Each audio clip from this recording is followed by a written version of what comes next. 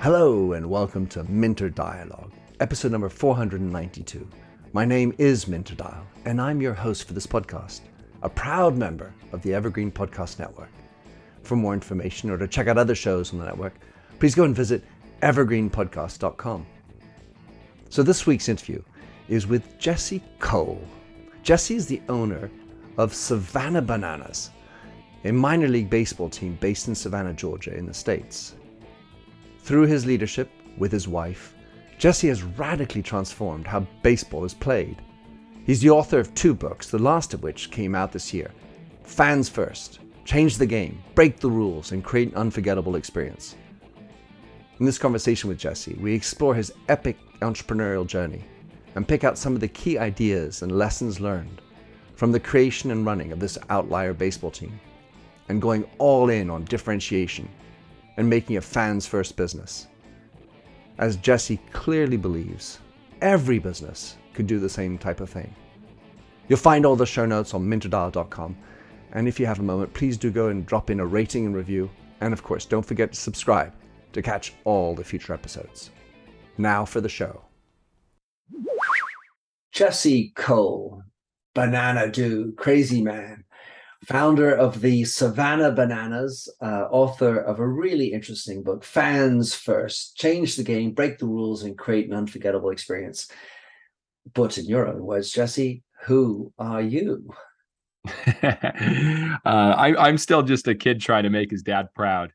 I grew up as an only child and, with baseball as a love, and end up to build something that I love that gives me energy. And not only my dad, I have a wife and 3 kids. We're foster parents, and they matter the most to me. So I'm trying to make them proud and create something that makes an impact in the world.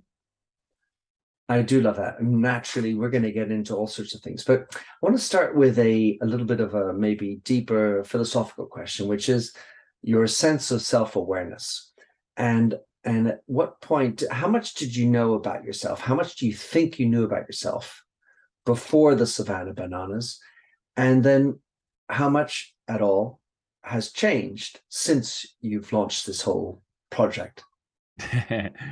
Well, I was never intentional on learning. I was forced, I went to school like anybody else, but I didn't love school. I did well, again, trying to make my dad proud, but I didn't love it. And when I started in the industry at 23 years old as a GM of a team in North Carolina, I started to learn rapidly. And not only just by doing, which I think is you get the greatest learning, but also reading every book I could.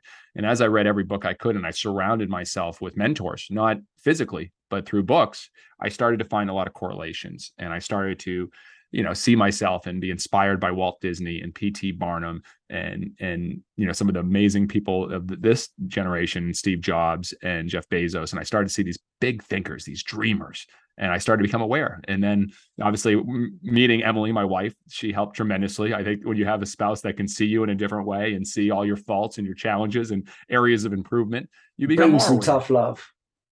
Yeah, but it's very well spirited. So I think I've been able to learn a lot more. When you learn the most when you go through challenges and adversity. And I've had a lot of challenges and adversity, starting as a kid and, obviously with the business and what we had to do and sell our house and empty out our savings account. And so when we learn more about ourselves and how we respond to those things. It's very easy to say you're self-aware when things are going well, but when things start to, hit some bumps in your life, that's when you really learn. So yeah, I've been fortunate, but I'm still a long way from there. My first book, Find Your Yellow Tux, I wrote my obituary, but I was 30 years old and I would change most of it now, 8 years later, I would change a lot of it. I was a different mindset then as a 30-year-old with no kids, no family.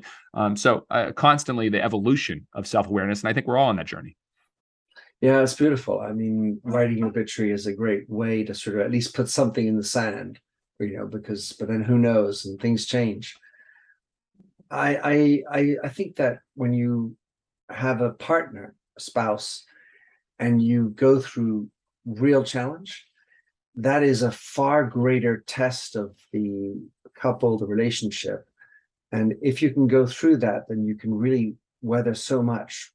When you look at people who have not encountered challenge and they're happily so, you always feel like there's something around the corner. Yeah, I mean, I can understand that. I mean, I never seek out challenges in adversity. I seek out things that give me energy and things that that motivate me and inspire me. And from that, whenever you do something that's big, that's scary, there will always be challenges around the corner. All right. So most of the audience is not from America, and so won't be too specific about baseball or knowledgeable about it. And the funny thing is, as I read the book, you talk about it, and I want to say that a little disparagingly, pre-Savannah Bananas. Even though you love the game, you talked about how slow it is and how there's little action. I mean, you can watch a game. I was watching the Philadelphia Phillies, disclosure, that's my team. And the recap is 17 minutes long. Whereas it's usually like 3 hours, 4 hours of the game and how much pizza and hot dogs, whatever you buy. Talk us about how you got into baseball and what was your love of baseball? What is it that you love about baseball? Yeah, and today I don't consider ourselves in the baseball business at all. We are 1000% in the entertainment business, and I would argue most businesses are in the entertainment business. They just might not know it. But yeah, for me, I started love of baseball. It's the one bond me and my dad had. He'd get home from work and we'd go play catch in the backyard. He'd take me to the field, and he was catching my bullpens all the way going up through high school when he was, in his in his late 50s. He was catching me, and so bending down with the poor knees, bending down and catching 85, 88 miles an hour fastballs when I was in high school. And so, yeah, so he we still play catch, and he's 74 years old. And so that was my love, and I loved it. But I took it too seriously. I was fortunate to get a full college scholarship, chose the school I went to over some big schools, and put so much pressure on because the whole dream was to get drafted and play professional baseball. That was the only thing I was chasing. And from there, I didn't have as much fun as I should. And when I started playing as a kid, I played it because I had fun. And so my love of baseball, when it ended with a career-ending shoulder surgery and an injury, everyone thought I was going to go into coaching. And so I went into coaching, and within the first game, I was bored out of my mind. I was like, there's a difference about playing, but watching is boring. And from then I started thinking, could I resurrect? Could I reimagine? Could I make this game fun for fans and players in a different way than it has been in a long time? Well, I love that. And I mean, at some level, all sports is by nature entertainment. I mean, even all sports should be thinking of themselves as entertainment because the fans pay for everything, right? Yeah, and I would, like I said, I take it further. I think the definition of entertainment is to provide enjoyment. P.T. Barnum said the noblest art is that of making others happy. Enjoyment. So I think no matter what business we're in, no matter what we're selling, we are entertaining. How do we provide joy, entertainment, amusement, happiness? And so, yeah, obviously in sports, it's a no-brainer. And you're talking to a guy in a yellow tuxedo. But I think whatever you do, how can you entertain your guests, entertain your customers, bring joy to them? I think it's an important characteristic of a strong business. How important is yellow to the flavor? I don't think much about yellow, even though my kids would say, Jesse, that's Dad, that's all you wear. My wife is like, that's all you wear is yellow. I believe in standing out. I believe in brand. I believe in getting people's attention. And I believe, you have to get their eyes and their ears before you get their hearts. And so I'm adamant about, you may look at me like, what's wrong with this guy, or think things that aren't true. And I may be misunderstood. But once you know the heart, then it all makes sense. Well, for those who are listening, Jesse's wearing a yellow tuxedo true to form and a yellow top hat. And my thought, or the question I was just asking, really refers to a program called Insights, which tends to look at personalities across 4 different colors: red, yellow, green, and blue. And the characteristics of yellow per Insights are all about enthusiasm, shining, extroversion, going out there, positivism. So I feel like it's well appropriate for anyone who studies Insights. I love that. Well, I'll take all those. That's definitely me. I try to bring enthusiasm, energy, and every single day.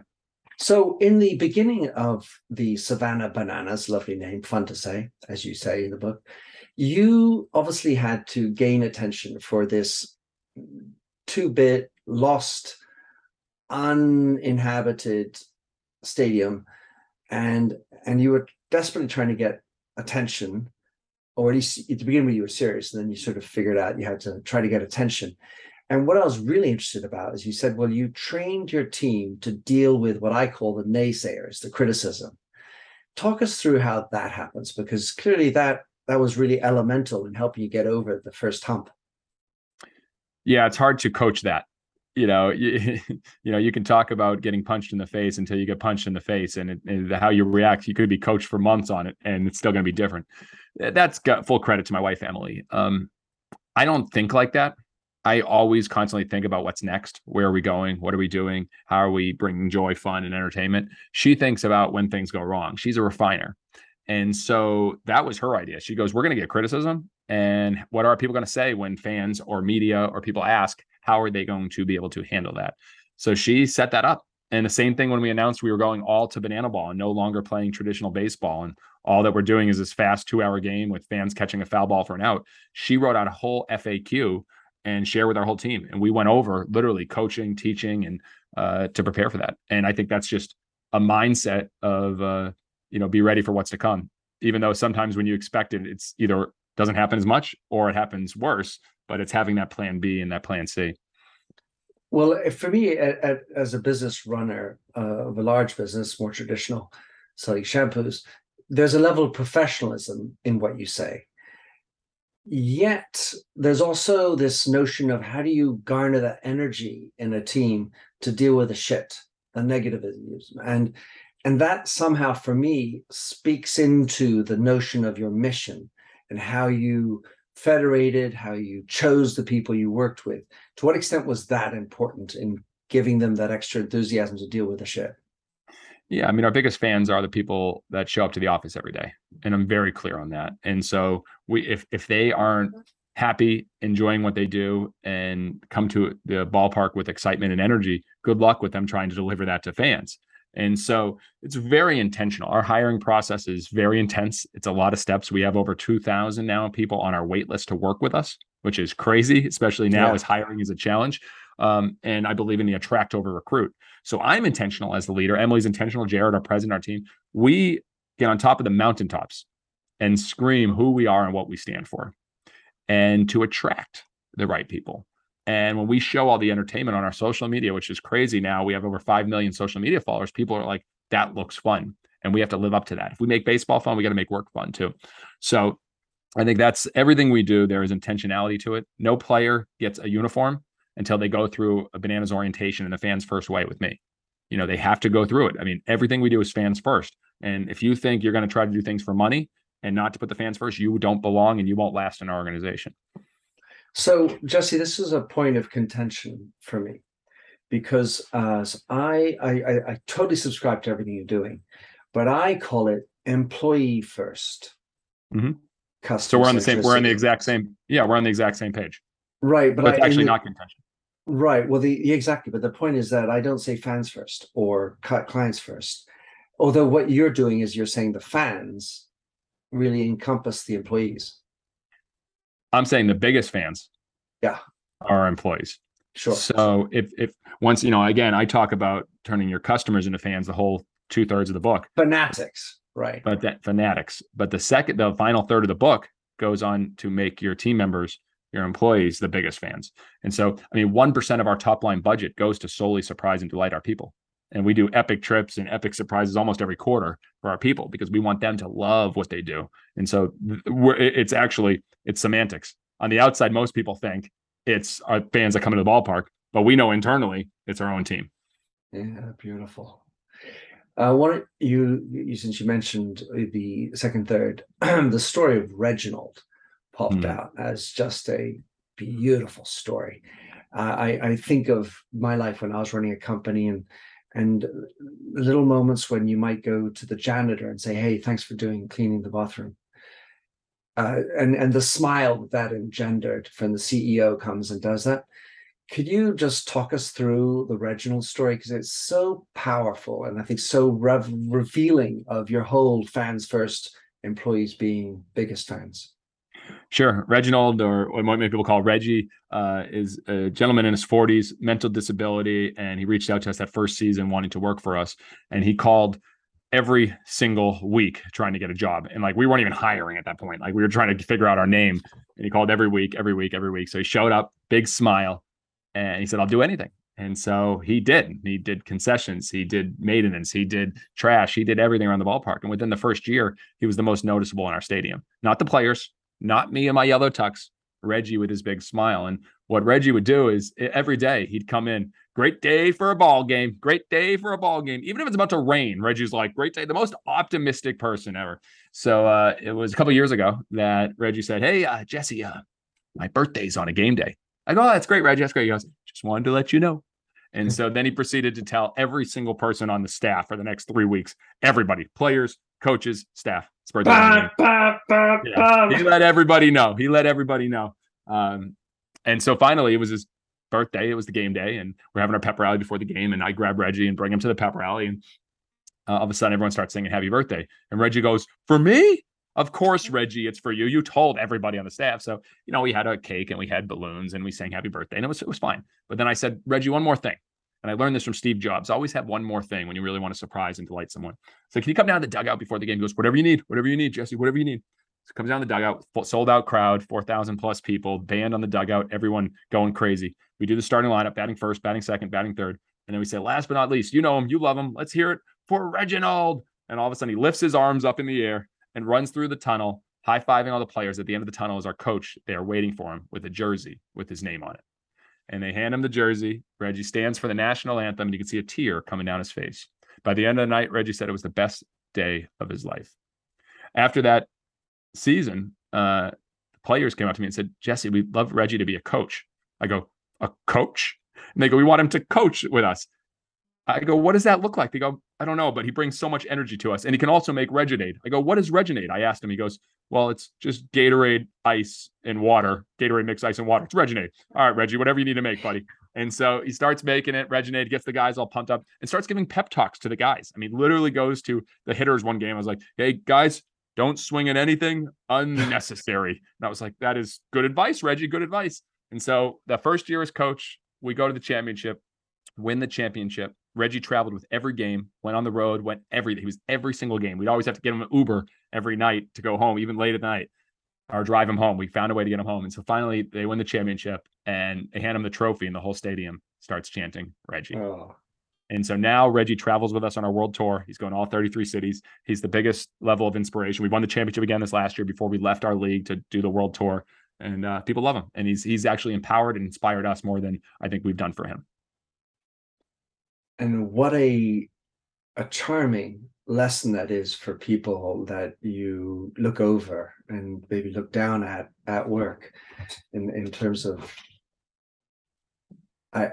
recognizing people, thanking people, mm-hmm. and then catalyzing that energy.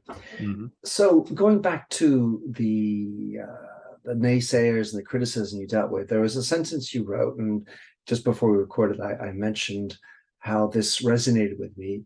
You wrote, well, we couldn't control the response. In other words, people criticizing you and being a naysayer, your stupid idea, bananas, I hate that. Mm-hmm. But we could control how we responded to it. Mm-hmm.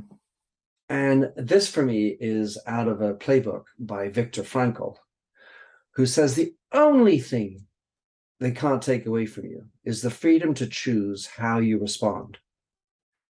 And I was just wondering, Emily is maybe incarnating that spirit. You even talk about it later when you have a game which is rained out and you're like, oh shit, that's not good for the game. Mm-hmm. But the situation is that now it's a new situation. And then you write, instead of letting that affect you and choosing to be upset, you choose joy instead. I gotta feel you are Frankelian in your heart. Well, I appreciate that. Obviously, he's been one of the most inspirational people for millions, and his book is still a must read for people all over the world. So I appreciate that. But we're just learning every day. We're learning every day. And I think that is something that we have learned. And, you can take this approach, but everything is how you respond to it. And, the only thing we can really control is our thoughts. We can't control what happens to us, but we can control our thoughts and our reactions and how we respond to things. And so I struggle with this. When things go wrong, it's tough because I have this perfect scenario. I'm very probably Steve Jobsian I gave Steve Jobsian. That's an interesting way of wording it. Or Jeff Bezos, and the thing that I want things to be perfect. I am a perfectionist. I even learned that from Michael Jackson, who's arguably one of the greatest performers ever. I want things to go perfect. So when they don't, I struggle. Like when we've had our final tour stop in Kansas City, we had thousands of fans waiting for hours, and they rushed the gates. They literally rushed past security. 4,000 or 5,000 fans rushed past security, and I was so upset. Emily went to me. Instead of go to the fans, Emily went to me, said, Jesse, calm. It's okay. It's okay. Because she knew I picture how the opening goes with our whole march and our pep band. And we do this wonderful Disney-like opening that sets the tone for the entire night. And our final game on the tour, we've got 2,000 fans just sitting, and they didn't get any of that. I was upset. I was bothered. But again, Emily calmed me down, and I said, we're going to make the most of it. And we went out and did the best march we could for the fans that were still out there. And we went from there. Yeah, perfection is a tough thing to seek. Yeah, it's a blessing and a curse. Indeed. Well, speaking of blessing and a curse, something which I scraped various sentences from your book, which I thought were really interesting, and this one goes, I'm not entirely sure how we did it. It being got the success and make this thing happen. If there's a word that somehow splits the difference between cursed and magical, that would be the one I'd use to describe opening night, which I love. I don't know what the word is in between, but the question I had out of that was, how do you keep it going? What's the mojo that allows you to keep that flame going between cursed and magical? Well, we've learned you got to get through the messy to get to the great. If anything we do, we're not embarrassed looking back at it for the first time, we waited too long. Our first broadcast with one camera, our first banana ball game where like the walk turned into a home run and people were throwing the ball around and people were stepping out. Everything we do is messy in the beginning. So, whether it's cursed or magical, sometimes you need to get through that to get to what can be magical. That opening night was a disaster, but so was July 17th, 1955. Which was what many people refer to as Black Sunday, the day Disneyland opened up. And the rides didn't work. There was flooding. There were bathrooms that were overflooded. There were people women's heels were getting stuck in the cement because they poured it that day. There were electrical fires. I mean, it was a disaster. They were expecting 10,000. They had 27,000 people show up. And so they weren't ready. But 3 months later, they had over 1 million guests come through Disneyland, and it was a huge success. They were able to pay off all their debts within the next 2 years. So I think anybody that achieves anything truly great experiences messiness. All right. So as you get bigger, dreams potentially get bigger. Growth is a thing you probably need to manage. Where do you envision going with this? Yeah, I get asked that question a lot. And it's funny. We did a 2025 vision back in 2020 during COVID. And I think we said by 2025, we'll play in 8 cities in front of 250,000 fans. This year in 2023, we'll be in 33 cities and 500,000 fans. So, I think sometimes when we have visions, we can think too small, or sometimes we think too big. The key that I've learned is to have a singular focus. For me, every day, if I show up and try to create the greatest show possible, the greatest show in sports, the best possible fan experience. If I do that every day with a fanaticism, an obsession on meeting with our team and saying, how are we entertaining better than anyone else every single day, then all of a sudden things start taking care of themselves. But do I see us playing all over the world? 100%. Do I see an eventual banana ball league that is changing lives, millions? Do I see us, making a bigger impact than maybe anyone in sports and entertainment? Yeah, that's crazy. But it's one day at a time, one fan at a time, and one experiment at a time, which we do a lot of experiments. How much do you understand the future of finance? I'm Jim Roos, a top 10 banking influencer and host of the podcast Banking Transformed, where we dive deeply into the rapidly evolving world of banking and financial technology. Join me as I interview industry experts, thought leaders, and innovators as they unravel the latest banking trends, disruptions, and game-changing technologies reshaping the world of finance. Redefine your understanding of the banking ecosystem. Subscribe now to Banking Transformed, available wherever you get your podcast and now available on YouTube.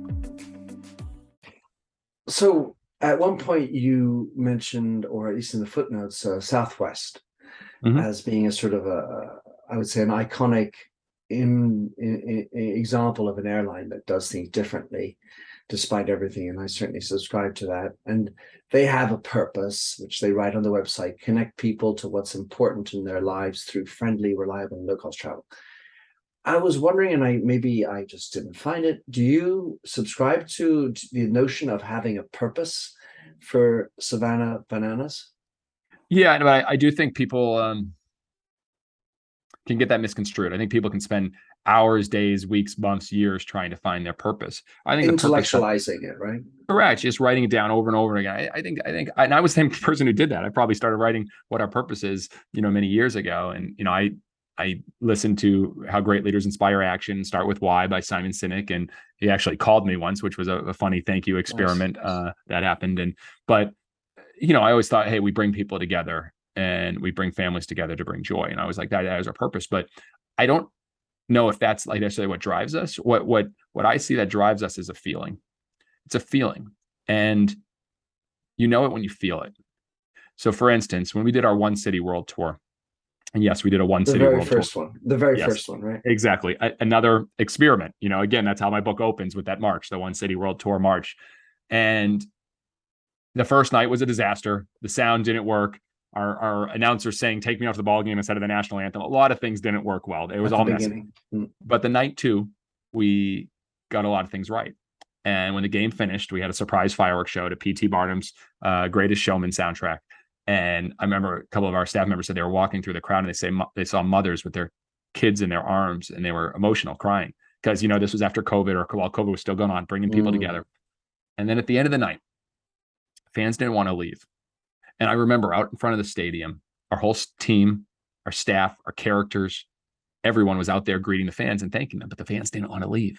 And like 30 minutes, and our pep band is playing their hearts out. I mean, this is at like 9:30, 10 o'clock. They're playing their hearts out. Another like encore. Yeah, 30, 45 minutes. They just keep playing. They keep playing. Finally, I see like the drummer just playing by himself, because like all the trumpets and saxophones and trombones need a breather. And then finally, I look at them, and the tuba player comes out, and he steps up in front of the big crowd and starts playing the opening beats to Stand By Me. And I remember vividly what happened next, and I can feel it. As he started doing that, I watched the players, both teams, the cast, the man-annas, the breakdancing coaches, and the fans put their arms around each other, and everyone started singing Stand By Me. And I looked around hundreds of miles from where we started in Savannah, Georgia, and to feel the togetherness, to feel the love, to feel a moment that you never want to end. That's why we do what we do. And that feeling drives me to bring that to more people, because I saw the joy that I've never seen before. Lovely story, Jesse. And it makes me think, and certainly what I've been writing about today, is that in that joy that you are feeling, it's filling, for me, what I perceive as a gap in meaningfulness in people's lives. I was wondering if that resonated with you. Yeah, I think we're constantly searching for something maybe we didn't have. And you can either channel that as something that's bad for you, or something that had happened to you, or a gift. And as someone who didn't have really my mother in my life, my father constantly worked, never said the words "I love you" until now. We say it regularly now, but never said it back then. I was searching for that. I was a kid, like I said, trying to make my dad proud, but searching for love. And now when I get to feel it, it is what I see as a very positive addiction. It is something that it doesn't, if I don't get it, it doesn't mess with me. But when I do get it and I feel it for what we're doing, it drives that feeling to bring that to more people. After games, when people thank me, I want our entire team to feel that. I want everyone to feel that love, because so many people go to work every day. They do their job. They go home. Their spouse asks them, "How was their day?" They say, "Fine." They have dinner. They go to bed. Fine, honey. Yeah. They have dinner. They go to bed, and they repeat. How many people get recognized for the work they do, get love for the work they do? So for me, I'm always filling that void. And I want to give it to everybody. Well, I got triggered by the word addiction, because Frankl says it's one of the three bad things that we got out there. Yeah, Addiction, it's a tough word. Yeah. aggression, and depression. What's a positive word for it? What's a positive reframe of that? Love. If you love something, You want more of it. Okay. yeah. Okay. I mean, I didn't get triggered in any psychological way. I can deal with that. One of the things I wanted to ask you about was recruitment. So you have 2,000 people waiting to join the Savannah Bananas. Bananas sounds better than bananas. To work for us, not players. Right. That's a whole nother list. I understand. Oh yeah, we'll get to that. But what is the criteria for saying yes to somebody who you want? How do you select somebody who has genuine fit with your culture? Because I'm sure that a lot of happy people and a lot of keen people say, I really want to work with a successful organization. I mean, who just, like when you go to apply for a big name school, you say, well, I want to go there because it's a big name. Yeah. But how do you sort through and get the right people? We weren't good at this at all when we started. Again, there's a theme here. We struggled, but we just kept persevering, kept trying and getting better. It's innovation starts with a lot of iteration. And so we were constantly iterating the process. But, it's you have to go through a pretty extensive application process, which includes a video cover letter. So we want to see in 2, 3, 5 seconds, we can see, is this a person I want to be around more based on their energy? If you can't show that in a video, then good luck coming in. If this video is being sent to a place you want to work with, if you can't bring that energy, enthusiasm, fun, good luck. So that's number one. Number two is a fans first essay. So our fans first core beliefs always be caring, different, enthusiastic, fun, growing, and hungry. We want them to say how in their life with stories and examples have they lived these values. Got to have the values. And then finally, the future resume.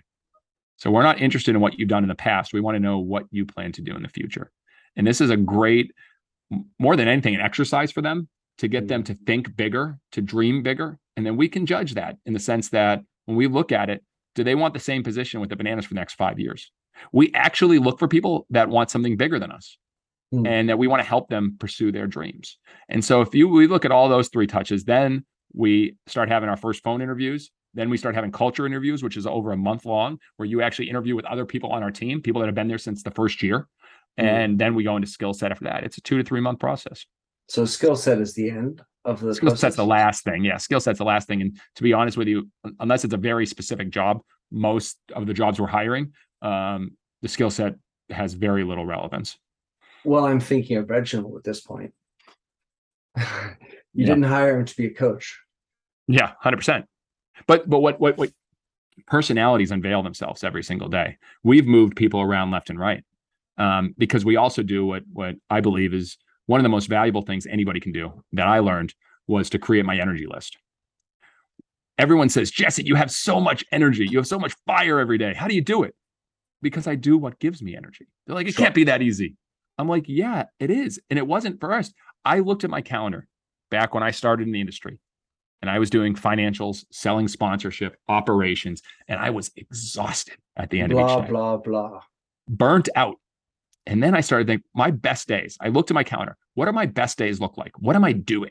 And then I started saying, let's create my energy list. And I realized it fit in 3 buckets: creating, sharing, and growing. If I'm doing things in those 3 buckets, creating, coming up with ideas, promotions, creating on a podcast, giving a speech, sharing, same thing, sharing with our leadership, sharing with our team on a stage, growing, learning. What am I learning? What am I listening to our fans? What books am I reading? What podcasts every single morning? If I'm doing those 3, good luck at the end of the day. Because when I pick up my kids, I'm a ball of energy, even after working my butt off since 4:30 in the morning, which I wake up every morning and start work because I do things that give me energy. Oh, well, I so subscribe to that, Jesse, which is one of the reasons why I was so attracted to you. I just did a speech in Vancouver, and the name is Energy and Connection. And I described how little, when I was starting off at L'Oreal, little my day was filled with energy. Just like, meeting after meeting and meeting-itis and dealing with shit and corporate politics and hassles, and how little of my day was filled with joy. So now I color my day. I specifically color my day with things that are part of bringing me enjoyment or energy, because some things are not about joy, because doing hard work for somebody else, sometimes that's important and gives you energy, but it's not necessarily enjoyment. And that's okay, because not all life can be full of joy. You have to deal with shit, and you have to know how to overcome those moments. But they can also be invigorating for you and learning, because you're 100%. And sometimes you have to do more. See, what I subscribe to is say yes to everything and then start saying no. Like in the beginning, when you start your career, say yes to as many. If someone says, hey, I'm doing this project, I'll help. Like learn. And because you don't know until you start doing. And that's a huge thing that we think about, is we learn by doing. We learn by doing. We have no idea how to do a world tour. I mean, this year we're traveling thousands of miles with 120 to 140 people, which is 4 to 5 times what the Globetrotters travel with. Right. We have no idea how to do it. We did a live draft, like the NFL draft, to announce the cities we were going to. We had no idea how to do it, but we ended up having 28,000 unique people watching where we're going to play. And then that night, 55,000 people shut down our website. They went on the same moment and they shut down our website. You can't necessarily prepare for that. You have to go through it. Okay, here's what happened. I saw it as a glorious lesson. Yeah, right. I saw it as a glorious lesson to get through the messy to get to the great. And then now, once we announced all those 33 cities, we hear Texas, literally the one market we're going to in Texas, it's got 50,000 people wanting tickets. So Texas, we need to expand. Michigan, we heard a ton from Michigan. Why did it come to Michigan? So like Michigan, huge market. So you learn by making these announcements. And a lot of people, they sit doing business strategy, business models, thinking, start doing. And that's where you learn fastest. So true. And it's such a great lesson for anyone who's younger listening to this, who's sort of worried about being perfect and getting it right. Just go out there, fuck it up, and learn along the way. Excuse my beautiful French.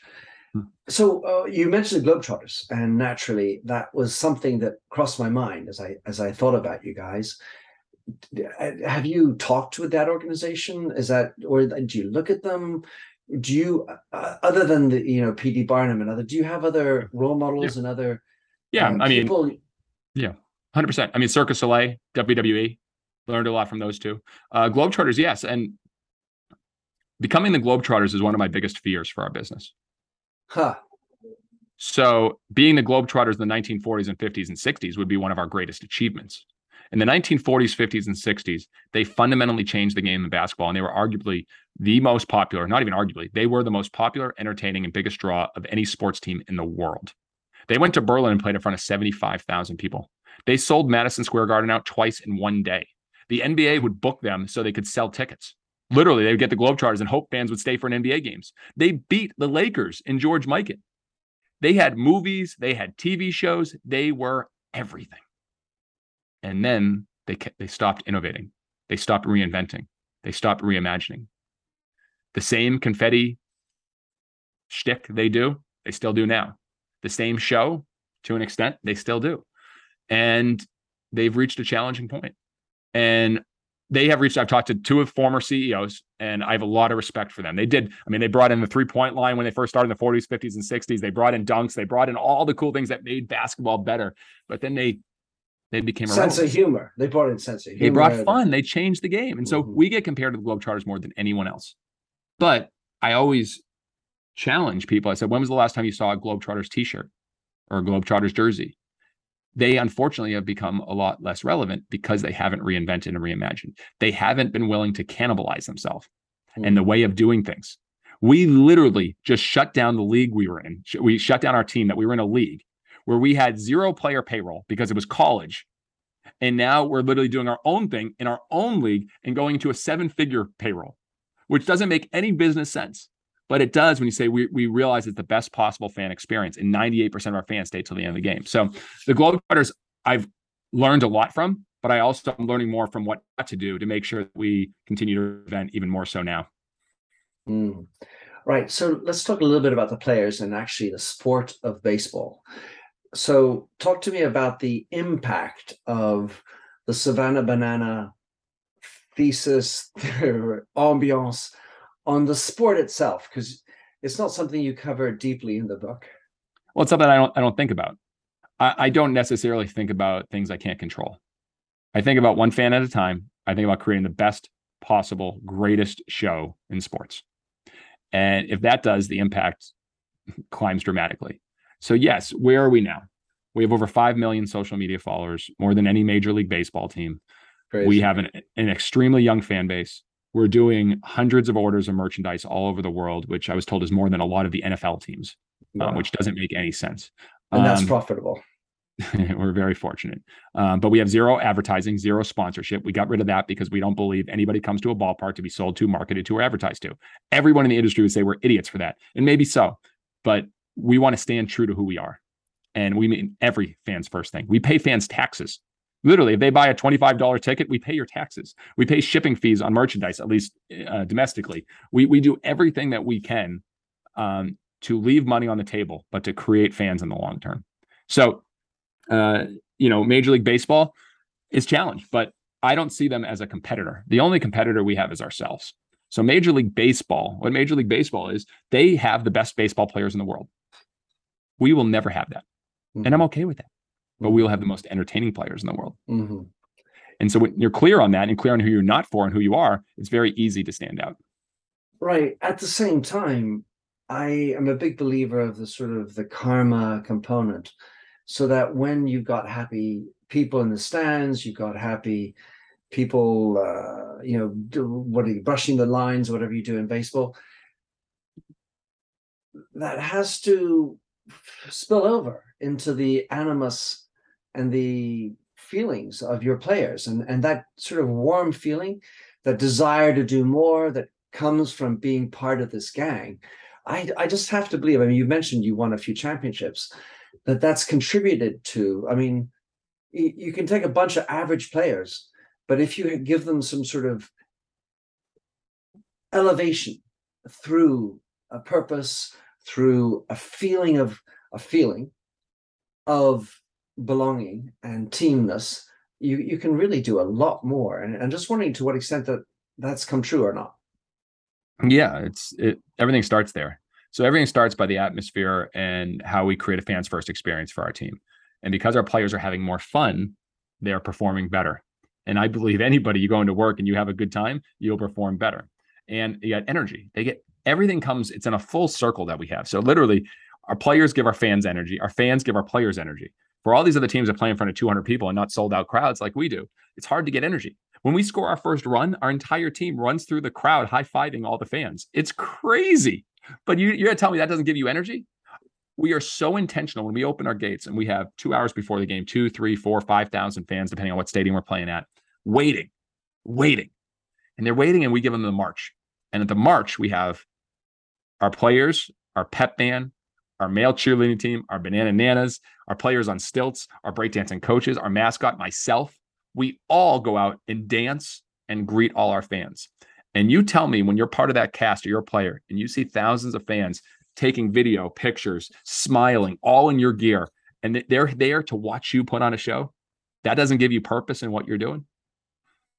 It also certainly helps fill in marketing budget with word of mouth and all. Because the best thing, you can say what you do, and then hopefully you do what you do. But the best thing is when other people say what you do. Yeah, 100%. We spend $0 on traditional marketing, 0. But we pay for an entire pep band to travel to 33 cities all over the country with all their equipment, which makes no sense. In the short term, that wouldn't affect attendance at all. We'd sell every ticket. We'd be very good. But in the long term, what's our commitment to that experience? We want people to come in and say, you wouldn't believe what happened at tonight's game. It was the most fun I ever had at a baseball game. So that's every touch point. And so, yeah, we will invest 6 figures plus on a pep band, which you don't need. No one else has one in baseball. There's no such thing as a pep band. The Globetrotters would never travel with a pep band. That makes no sense. It's too many people, but we will. And you have to do the unscalable sometimes to do the scalable. And we are going to continue to do the unscalable because it creates a better experience. Yeah, I'm thinking of the Phillies, the Philadelphia Phillies. This is my only real reference because my mom lives outside of Philadelphia, and they had the Fanatic. They've always had little things, right? The professional teams, they might have some kind of the 7th inning stretch and the Star Spangled Banner at the beginning, because that's sort of de rigueur, right? But for the rest, it seems so serious. And I'm wondering, when you watch, I suppose you still watch other baseball, I don't know. But when you see somebody on the mound who's serious and looking just too unhappy, you feel like you want to reach out to them and say, you know what? Get with the plot. Life's short. Yeah, I'm weird. I don't watch any baseball. I struggle with it. I try to do more things that give me energy, and baseball wears me out watching it. So, but yeah, I mean, 100%. I mean, I watch that as we've had now major leaguers join us, Cy Young Award winners, all stars, and I watch as they have more fun. I mean, Jonathan Papelbon, one of the biggest competitors ever for the Red Sox, to see him dancing with a kilt and pitching our last few games, and Jake Peavy, a Cy Young Award winner and World Series champion, pitching with his gold glove and smiling and laughing. It shows you that even the major leaguers, they wanted that as a kid. They missed that. They want to finish their career doing that. Well, it's funny. A lot of in Europe, we have professional football, which is the soccer game, and all the big players, Beckham and so on. They always go to America for the big bucks. It is more entertaining in America because if you think of how sports done in America compared to Europe, where there's already even a chasm there. So I'm thinking, Savannah Bananas World Tour, Paris, London. Why not? Well, last question, which is around the competition, and I'm thinking about when just sort of like as a sportsman, when the competition comes to you, how do you negotiate that? Because I mean, there's now you've got so big at some level, it's my way or the highway. This is how we do things. But at the beginning, I'm thinking that some of the players of the other teams would have felt obnoxious or felt that that's not cricket, as we say in England, or that's just not appropriate, or you're cheating, or how did that sort of level out to a point where you can now do whatever you want? Yeah, I mean, we've put so much content out in the world that now you know who we are. But at first, there was a lot of challenges, and players weren't for it. But the biggest thing that I've learned is not the biggest thing. I've learned a lot, but one thing I've learned when it comes to this is to understand not just who you are for, but who you are not for. And for other players that come and have this skepticism and are baseball purists and play the game the right way, we're not for them. You can spend all your time, all your money, all your energy trying to convert people, or you can focus on the people that love what you do and go all in on that. And so that's where we're spending most of our energy. All right, last question, Jesse, then before we close, is for somebody who's working at a desk job selling widgets, what word of advice would you give them? Obviously the book that we've referenced today is Fans First. And I talk about creating fans of customers, creating fans of your team members. But the biggest fan has to be yourself. And if you're waking up every day and you're not a fan of what you do and you don't believe in what you do, I would challenge you to reevaluate and find something where you do. Because if you want to have great joy and you want to bring great joy, you got to find it first with yourself. And I think so many people show up and it's hard. It's hard to leave a job you've been with 5, 10, 15, 20 years. You're making a good salary and you're just doing the same thing over and over again. But when we're done, when we're all said and done, and life's about to be over for us, I don't think anyone's going to think about all the money they had in the bank account or all the things they bought. They're going to think about the moments, the memories, the experiences, the joy that they had and they brought for others. And if you go and sit down and think of yourself at 80, 90 years old, I think it makes decisions a lot easier. On those wonderfully cheerful words, Jesse, how can anybody contact you, follow you, get part of your vibe? What are the best links you'd like to send out to the world? I'm easy. If you search Yellow Tux, you'll find me. My website, Find Your Yellow Tux. But I spend most of my time on LinkedIn. I believe in obviously sharing your story, sharing who you are. And I write on LinkedIn. I share probably 5-6 times posts a week.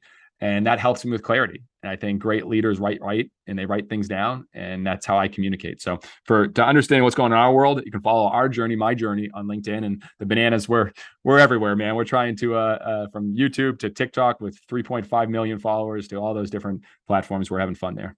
Well, I wish you all the success, the world of success on your world tour and more. Jesse, thank you a million times for coming on the show and sharing your energy, your insights, and your success. Well, thank you. This was a wonderful interview. I appreciate the very thoughtful questions. Thanks for having listened to this episode of the Minter Dialogue podcast. If you like the show and would like to support me, please consider a donation on patreon.com/MinterDial. You can also subscribe on your favorite podcast service. And as ever, rating and reviews are the real currency for podcasts. You'll find the show notes with over 2,000 and more blog posts on minterdial.com. Check out my documentary film and 4 books, including my last one, You Lead, How Being Yourself Makes You a Better Leader. And to finish, here's a song I wrote with Stephanie Singer, A Convinced Man.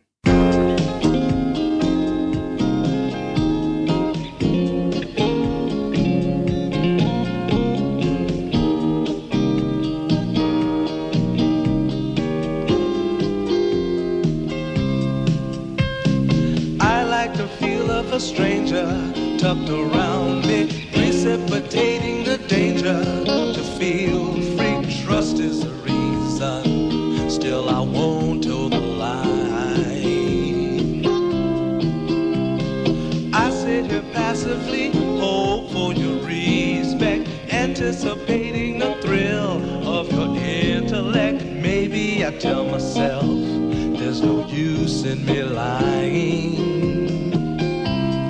I'm a convinced man, building an urge. I'm a convinced man, to live and die submerged. A convinced man, in the arms of a woman. I'm a convinced man, challenge my fate. I'm a convinced man, competition's innate. A convinced man, in the arms of a woman. Despise revenges and struggle with deceit. Live for the challenge so life's not incomplete. What's wrong with challenge? I know soon we all die. I like the feel of a stranger tucked around me, precipitating the danger. To feel free, trust in my reason, and let me show you why.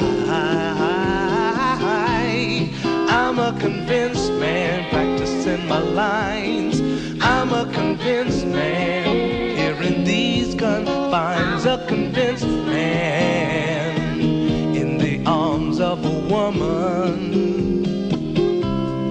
I'm a convinced man, admit to the test. I'm a convinced man, I'm ready for an arrest. I'm a convinced man, in the arms of a woman.